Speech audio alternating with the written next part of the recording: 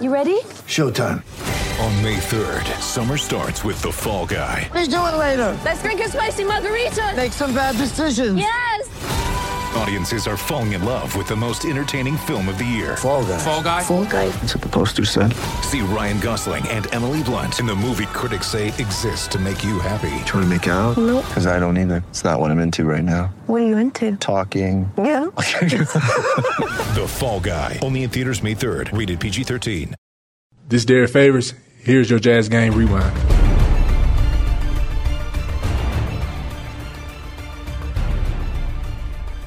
Hey Jazz fans, I'm Connor Varney, and this is your Jazz Game Rewind. Tonight the Jazz traveled to Philadelphia to take on the 76ers, who are exiting the process and showing some promise with their two young studs, Ben Simmons and Joel Embiid, powering them to a 107-86 victory over the Jazz. One of the main spotlights of this matchup was the duel between Ben Simmons and Donovan Mitchell. These two dynamic rookie guards both led their teams in scoring in this one. Ben Simmons was the main catalyst for the Sixers in their victory tonight, as he put up 27 points on an efficient 54% shooting. He also threw in 10 rebounds, 2 assists, and 4 steals. On the Jazz side, Donovan Mitchell continued to show promising flashes as a rookie, putting up 17 points, 5 assists, 4 rebounds, and a steal, though he did it on just 6 of 19 from the floor. The rookie Mitchell was also involved in one of the bigger moments of this game, as late in the fourth quarter, he drove to the basket and was rejected by Joel Embiid. Embiid proceeded to taunt him as he laid on the floor, and Mitchell didn't want to take that, so he stood up and delivered a little bit of a forearm shiver to Joel Embiid, who proceeded to flop and then egg on the Philadelphia fans. It was nice to see that sort of resolve from Donovan Mitchell and that competitive spirit in what was not the Jazz' best performance. Back over to Donovan. He breaks the 45 to the rack. Embiid comes over and evaporates him. And then stares back at him, and then Donovan Mitchell throws an elbow into the face of Joel Embiid, and Embiid flops. Donovan just snapped. Embiid talked trash at him after blocking his shot, and Donovan came back at him, running up the floor, and gave him a pretty good little shot. Mitchell continues to show nice flashes out there for the Jazz. Though the shooting numbers aren't always there, the things that he does on the court shows you that he's going to be a player, if he's not one already. For his performance this evening, Donovan Mitchell earns the player of the game. Here comes honor. Mitchell in the lane, behind the back pass to Favors, who lays it up and in. Nifty drop in there by Donovan Mitchell. Donovan Mitchell comes out on a search dribble. He's got Embiid tethered to him. Now he walks on his heels for a few, steps into a jumper, and buried it. Oh my. Donovan Mitchell. Favors. Here comes Cephalosha left side. No look pass to Mitchell. Quick catch and shoot, right corner three, rattles home.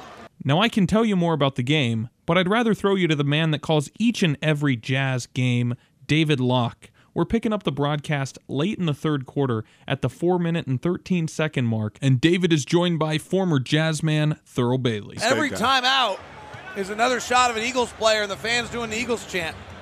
They should be chanting for the Sixers. They're up 20. Rodney Hood penetrates, jump stops in the lane aggressively, and finishes at the rim. I love it, Rod. Thurl Bailey joins us now. Big T, how are you?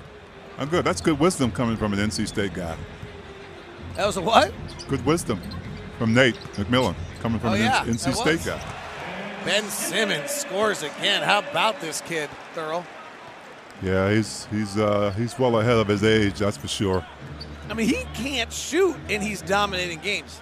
He has 9 field goals. Mitchell, Euro step to the rack, scores it. Ben Simmons outside the paint this year, Thurl. Just the paint. Now, we're not talking like threes. Just the good little paint. 9 of 27.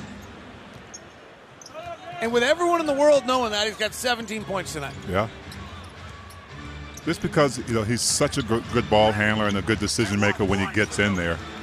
Donovan Mitchell aggressively to the rim again and scores it. Embiid out of the game. Jazz attacking the 10. Sixers are the number 1 defense in the NBA when Embiid's on the floor, 29th when he's off. Here's Simmons to the rack, lays up, no good. Long rebound comes to Hood. 2-on-2.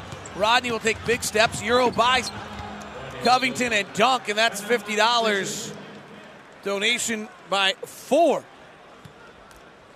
for that slam dunk to the Utah Food Bank, courtesy of local Ford stores. Ford, go further. Timeout, we'll keep it here because it lets me and Thurl talk. And I like that. How are you, Big T? You know, I'm doing pretty good, man. Just wish the Jazz could find some offense. And so I made the comment early in the third quarter tonight that now you see it coming. Like when they couldn't score after Ingles 3, the frustration I thought was noticeable. How hard is it to play this game when you're having a hard time scoring? Yeah, when you don't see that ball going in the bucket, it's it puts your mind in a different place. Even though you're supposed to be defensive minded, when the ball's not going in for you, you're not really getting anything off the defense. You're trying to really, you're getting pretty good shots and they're not going in. It kind of chips away at you a little bit. But the Jazz need to find a way. They just don't have those one or two guys. When you had a Gordon Hayward and you were used to the type of scoring he was giving you, especially when he didn't have the ball in his hands, you could set things up for him. You just don't have that. So everything is committee, and it's frustrating when it's on one night really well, like the other night, and tonight can't find it. And the other one is they don't have good – most of their shooters are low percentage shooters. I mean, Rod's career 41, Rubio's career 38, Mitchell's 36, AB's career 40. Doesn't take a lot for all of them to end up under that pretty quick, Yeah. Right? Well, the odds are that if that's your average, you're under it half the time. Absolutely. And the other thing, too, is tonight there's a little that effect that you get with Rudy Gobert when he's in the game in the paint. You're getting some of that from Embiid, and the Jazz just aren't aggressive enough when they get in there. And there's been some, miscommunications on passes in there, too, which has led them to baskets. Simmons tries an alley-oop to Embiid. It's intercepted by Udo.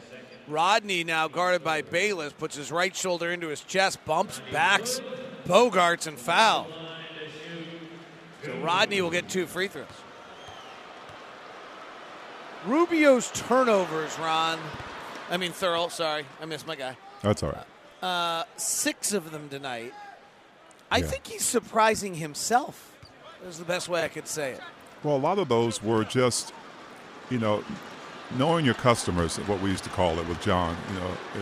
You don't give the ball to Mark Eaton running down the court at the top of the key. And a lot of those pocket passes where the lane is clogged, you just have to read that better, I think, for him, especially in the first half. Reddick on a tight curl, guarded by AB. Ball fakes. AB takes his space away. Nothing against Mark, by the way. Yeah, we love Mark. Left block, Embiid. Passes down low to Simmons. He just goes up over Cephalosha and scores because he's 6'10". His numbers are the exact same as Magic's as a rookie. Donovan Mitchell comes out on a search dribble. He's got Embiid tethered to him.